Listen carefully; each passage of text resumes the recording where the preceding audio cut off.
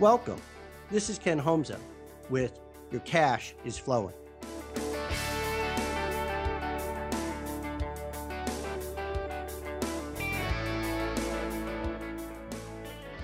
What are the key factors that impact your business?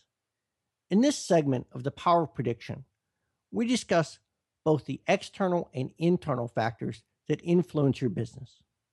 Let's face it, every business has external factors that are outside of our control or sphere of influence. For example, certain states are passing increased minimum wage laws. Aside from voting or being politically active, business owners have little choice but to comply with the laws. But in addition to government rules and regulations, there are numerous external factors that have significant impact on your business that we just cannot control. There are interest rates, fuel prices, weather. The list can be long. For factors that are out of our control, it's important to understand how one can mitigate their impact or maximize it if it's a positive effect, and to know which items just don't matter that much. Every business is different.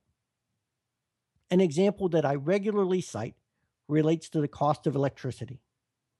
If you're running a law firm, the cost of electricity is an immaterial portion of your business model. If you make ice, it's a critical component. Interest rates, for example, generally mean more to capital-intensive businesses than ones that have low capital requirements. The key is to determine which external factors are important to your business, their relative impact, and developing strategies to deal with each as they inevitably change. The good news is that we all operate in the same environment and that external factors probably have a similar effect on your competition as they do to you.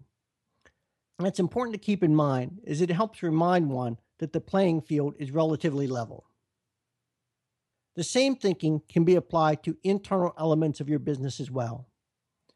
While internal elements, dollars spent on office supplies, for example, are much more controllable, it's important to focus on ones that truly matter. In every business, there are usually far fewer items that really matter and many more which can serve as a distraction. I'm not suggesting you let all the non-critical items run amok, but these lesser items can be delegated to others working in your business and don't necessarily need the attention of the CEO on a day-to-day basis. Here's what I suggest.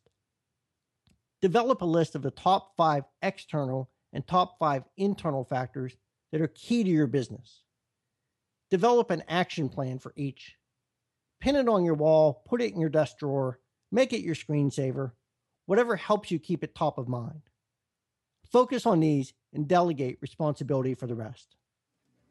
Join me next time as we follow up on this topic and talk about distilling your business to its most basic elements and staying true to your passion.